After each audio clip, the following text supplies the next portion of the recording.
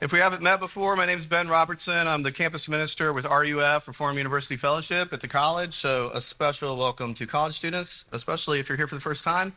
And Chelsea, who works with me, we were talking at the end of a party last night. We've had stuff going on every single day this week, and it's hard to believe that last Monday was 6 days ago. It feels like a month ago, but it's been really fun and really great. And if we've missed you so far, we don't want to miss you. We want to be a ministry for you wherever you land on campus. And so I would hope to meet you afterwards if we haven't met yet. And come out on Tuesday night. Tuesday night we'll meet at 7:30 in Tucker Theater. Shameless plug there. So we're looking here at John chapter 6, starting at verse 60, before we head into the Lord's Supper. And to give you a little context, Jesus has famously fed the 5,000 with bread and fish, and then he goes into this long teaching about how he is the bread of life. And gives this long discourse about that, and towards the end of that, he starts to say things that become stranger and stranger, and says that we need to eat his flesh and drink his blood, and strange things there, which we'll tap into in a minute. And people are starting to be distressed by that. So we pick up at chapter 6, verse 60. We read this. When many of his disciples heard it, that is, that Jesus was saying that we need to eat his flesh and blood, they said, "This is a hard saying. Who can listen to it?" But Jesus, knowing in himself that his disciples were grumbling about this, said to them, "Do you take offense at this? Then what if you were to see the Son of Man ascending to where he was before? It is the Spirit who gives life. The flesh is no help at all. The words that I have spoken to you are spirit and life. But there are some of you who do not believe." For Jesus knew from the beginning who those were who did not believe and who it was that would betray him. And he said, "This is why I told you that no one can come to me unless it is granted him by my Father." After this, many of his disciples turned back and no longer walked with him. So Jesus said to the 12, "Do you want to go away as well?" Simon Peter answered him, "Lord, to whom shall we go? You have the words of eternal life, and we have believed and have come to know that you are the Holy One of God." And Jesus answered them, "Did I not choose you, the 12? And yet one of you is a devil?" He spoke of Judas, the son of Simon Iscariot, for he, one of the 12, was going to betray him. Let's pray and feast on this. Lord Jesus, we thank you for your words. They are hard. Help us to see and to hear and to believe and be changed wherever we're coming from, whether we are full of faith or full of doubt and fear.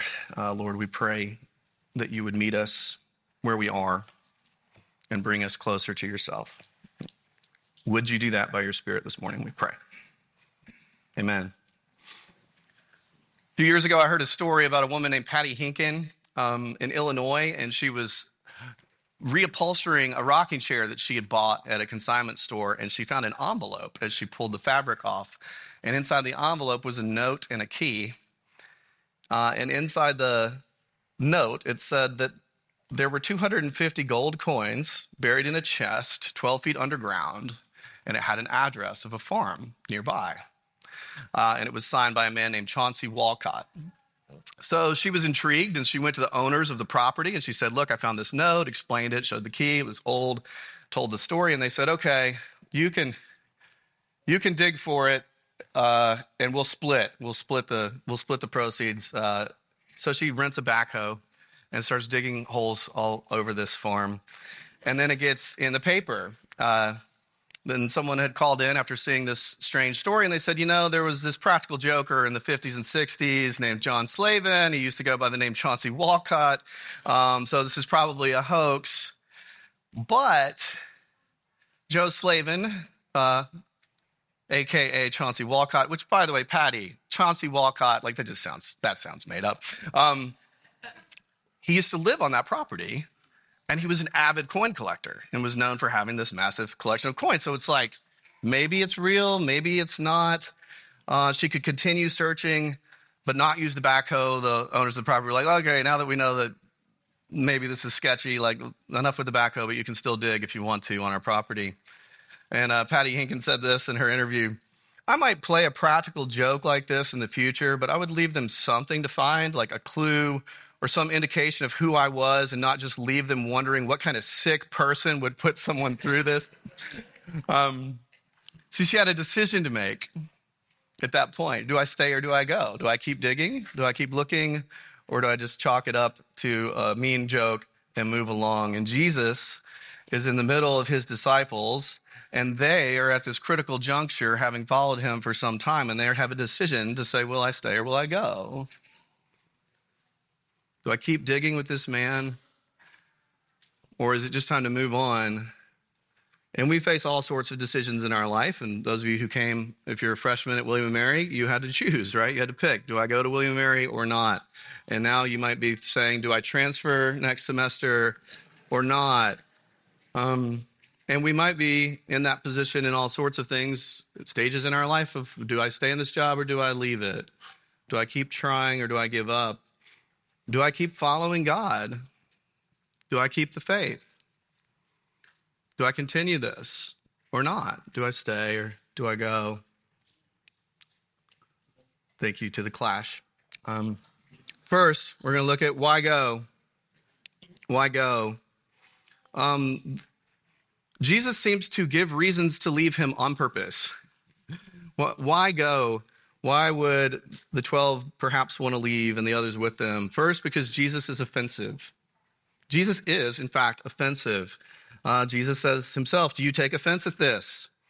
And in verse 60, they're saying, this is hard. Who can listen to it? What are they upset about? Well, back up. We didn't read it. I alluded to it. But Jesus says this: truly, truly, I say to you, this is what he just said before they got offended, unless you eat the flesh of the Son of Man and drink his blood, you have no life in you. Whoever feeds on my flesh and drinks my blood has eternal life, and I will raise him up on the last day. For my flesh is true food, and my blood is true drink. Whoever feeds on my flesh and drinks my blood abides in me, and I in him. As the living Father sent me, I live because of the Father. So whoever feeds on me, he also will live because of me. This is the bread that came down from heaven, not like the bread that the fathers ate, meaning manna in the desert, and then they died. But whoever feeds on this bread, meaning himself, will live forever. What's offensive about that? It's a perfectly normal thing to say, right? It's cannibalistic. It's like shocking, like what, eat. I mean, if you grew up in the church and we've been doing this thing for a while, right? A couple thousand years. But think about how that would sound. Eat my flesh and drink my blood. If you're new to the church, you're probably in this moment going, what? Yeah, who are these people? It also sounds arrogant. It's the my blood, my flesh. It's this either or. It's exclusive. You're with me or without me. What is it about Jesus that offends you? I noticed that when I stopped finding Jesus offensive, I've quit paying attention as I study and read the scripture. It could be that exclusivity piece. You know, it's 2022. You can't say this either or thing. We know better now. How can it be just you? Or the judgment of it, no life apart from me.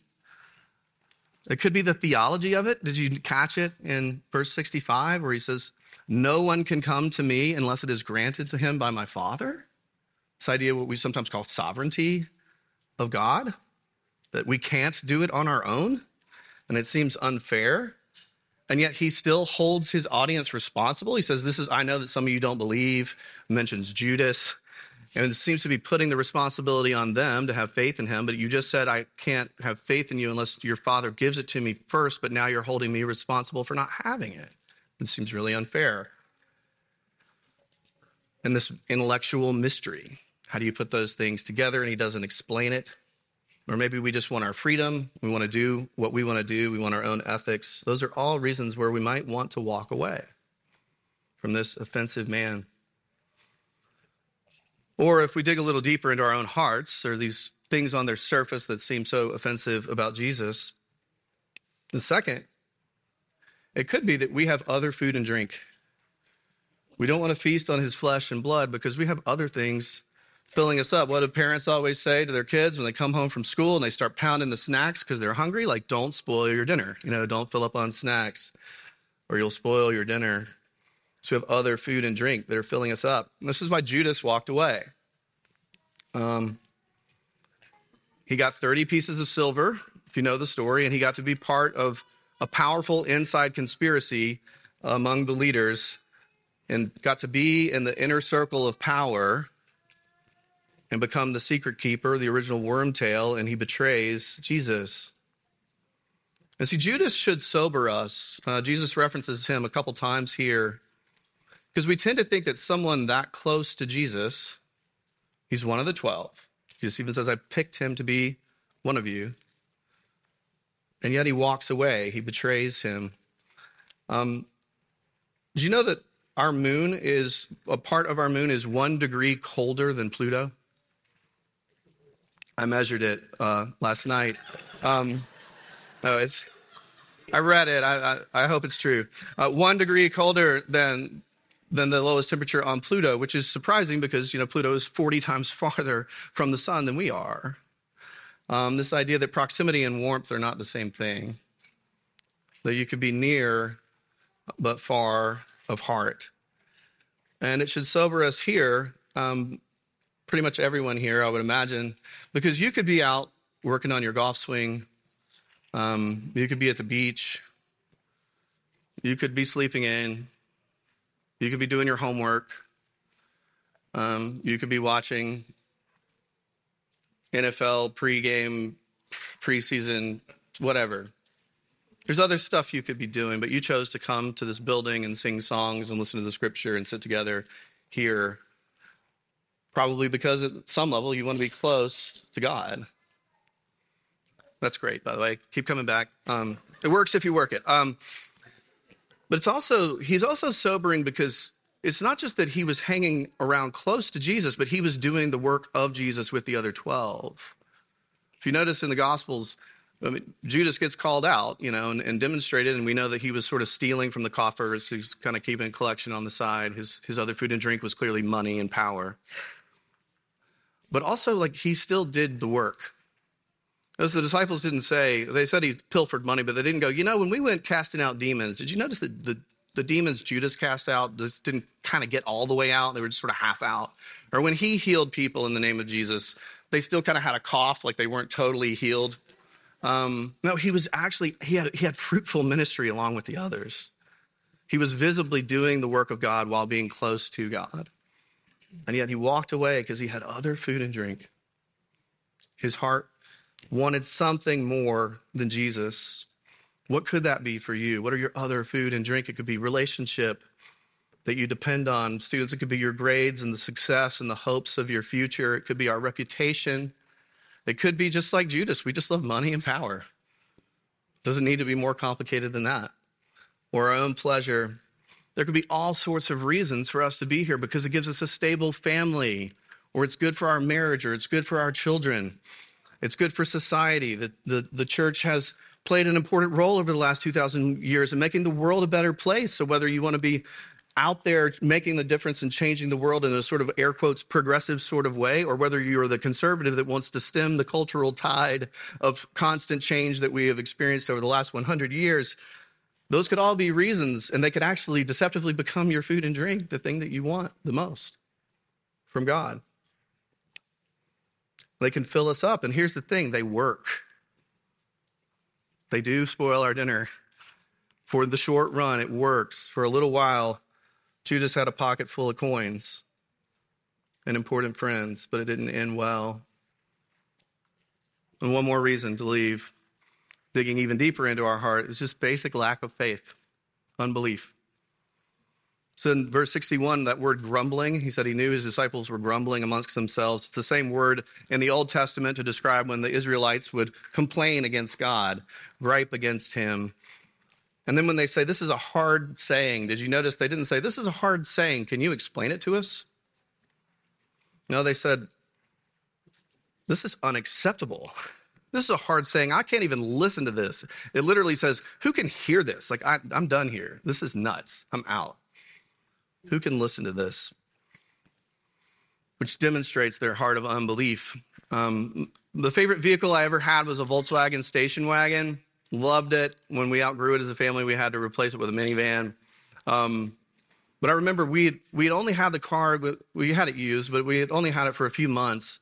And suddenly the radio quit working.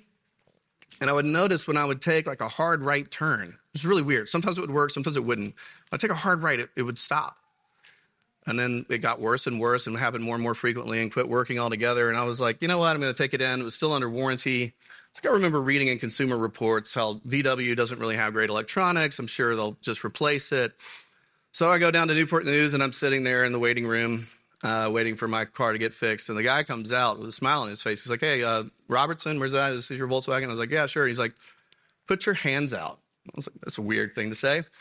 He says, put your hands out. I put my hands out he's like, both of them. You're going to need both of them. So I put two hands out. And he dumps a bunch of coins in my hands, like quarters and loose change, like a big pile of it. And I'm like, is this like my refund? I don't know what's going on. Like, what is happening? And he was like, yeah, we're not going to replace this radio. The tape deck was full of coins. Like this was inside the radio. And a tape deck, by the way, kids, there are these things called cassette tapes made of plastic, and they were wrapped with this magnetic tape. Anyway, it's complicated. Ask your parents. But here's what happened. So I had been washing and cleaning out the car a few days earlier, and one of my kids, who was 3 years old at the time, was helping me and had discovered our little cash tray for paying our tolls and had seen a little tape deck, and they just fit beautifully and just made a beautiful sound and just had helped us by filling it. So what the VW people were saying, man, is like, look, it's not our problem, it's yours. And Jesus is saying, I know that some of you don't believe. There's nothing wrong with the radio signal. There's nothing wrong with what I'm actually saying. You have stuffed your heart with the coins of unbelief, and you broke it. And I'm here to fix it. It's not me, it's you. Which is really offensive, by the way. It might give us another reason to leave. And then, of course, others leave, which is another reason to leave. Peter speaks for the 12 that Jesus has turned to. So many other disciples have turned and walked away. And we are kidding ourselves if we think that we are not affected by people around us and what they think and feel and say. All of us, me too. And we've demonstrated that in so many ways, time and again. They're leaving, maybe I should too. But the 12 don't. And some of them stay. Those are why go. But now why stay? Why stay? It's real straightforward. First, because of who he is. Because of who Jesus is. It's his identity. See, none of Jesus' teachings make any sense unless we understand who he is. And his teaching is, in fact, offensive and just flat out crazy if he's not who he claims to be and who the scriptures claim him to be. Well, who does he claim to be? In verse 62, he says he's the Son of Man. It's his favorite way to refer to himself. It's a reference to Daniel chapter 7, where one, like a son of man, this man figure / godlike figure riding on the clouds, coming with an everlasting kingdom. And he's talking about returning to heaven where he was before. It says, if this offends you, wait until you see me ascend into heaven. If you want to hear that story, come to RUF on Tuesday night. He's saying that he's pre-existent.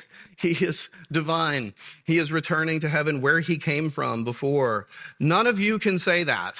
I can't say that. No one you know can say that. Only one person can say that without being locked up, if he is, in fact, that person.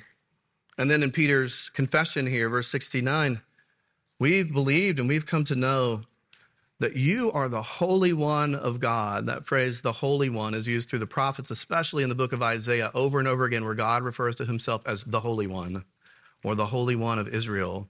And Peter is here saying, you are the Holy One. You are the life giver. So divinity, at least in seed form in Peter's mind, being attributed to Jesus. And we stay, even though he's offensive and hard, because he can say those sorts of things because he is God himself in the flesh, because of his identity, because of who he is. He is this unique person, and so he deserves it. He deserves it because of who he is. But that's not all. It's not just because of who he is, but because of what he has done. He deserves it in and of himself, but even more, where he says this, eat my flesh and drink my blood.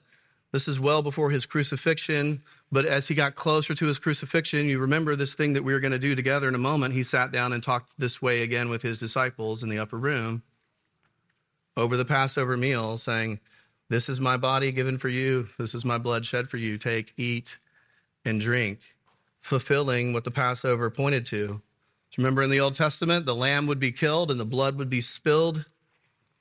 And then what would they do? They would eat the lamb. They would eat the sacrifice. And Jesus is saying here, you need me so badly that you need me to die. You need my blood shed for you. And then you need me incorporated into your very person. All of you need all of me. And he does that. He gives up his life like a lamb. And again, the constant referencing of Judas here in this passage, he says over and over, I know that Judas is going to betray me. He knew who it was who believed. He knew who it was who would betray him. I chose you 12, but want to use the devil. He did it on purpose. He knew from the beginning, but he picked Judas to be part of the 12, knowing full well that he would turn him over to die. And that's why Jesus picked him. Because he wanted to do that. To raise you up and to give you spirit, to give you life, so that in his death you could live. And in his resurrection you could have new life. That's a lot. If that's new to you, talk to a friend, talk to one of the pastors or elders here, get coffee with them and unpack that more. They would love to talk to you about that. But so that's who he is, what he does, and then finally why he did it. There's a reason not to leave. Why did he do all that? Why did he pick Judas? Real straightforward. Because he loves you. Because he loves you. Because he loved them. We don't leave Jesus because he loves us. Because of his heart. He's worthy of our love and affection and worship. He deserves for us to stay. I love Peter's words here. It's a great one to go back to because we all wrestle with doubts. We all ask these questions, whether it's out loud or just quietly in our minds. And I got to tell you, students, not in a bad way, and a lot of parents in here, you know the heartache and heartbreak of this. I'm not putting it down at all. But, man, I get a lot of phone calls and emails and texts over the summer leading up to people coming or throughout the time that students are here. And it's kind of like they want to grab me by the face and be like, please don't let my kid leave the faith. They're very afraid of that because they know that that happens. And it does. But also people come to faith in college. And I've seen that happen and seen it happen for some of you and many of your friends. Peter's words here, though. Are you going to leave me too? But can you imagine?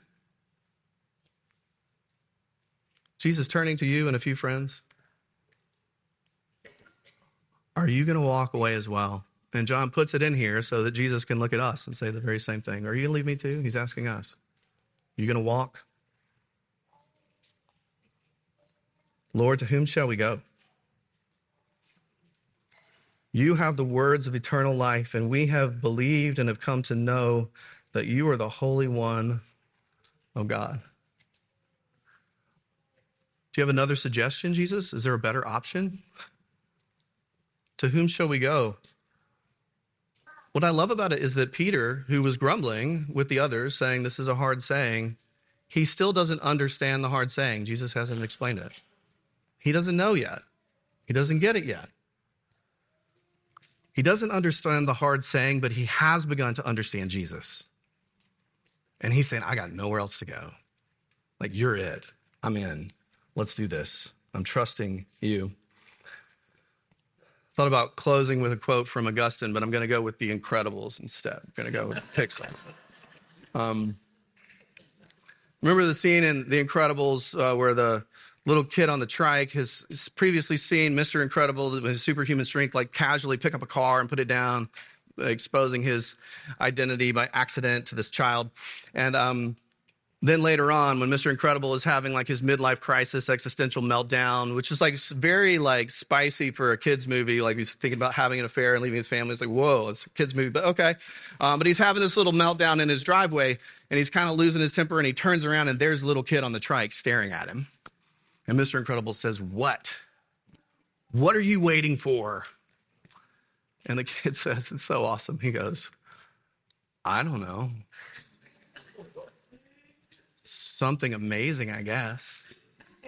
That's Jesus and Peter. You gonna leave me too? Well, I really don't know where else to go. Something amazing, I guess, is what I'm waiting for. Are you waiting for something amazing from Jesus? Have you seen enough to know that he is worth staying with? The one who's worth it, the one who is divine, who gives himself for you in love. To whom shall you go? He has the words of eternal life to give. Let's pray, and then let's go to him together. Lord Jesus, we thank you that you are good, that you are worth it, that you are worthy of all of our praise and our entire life. Be with us now and feed us with yourself, we pray. Amen.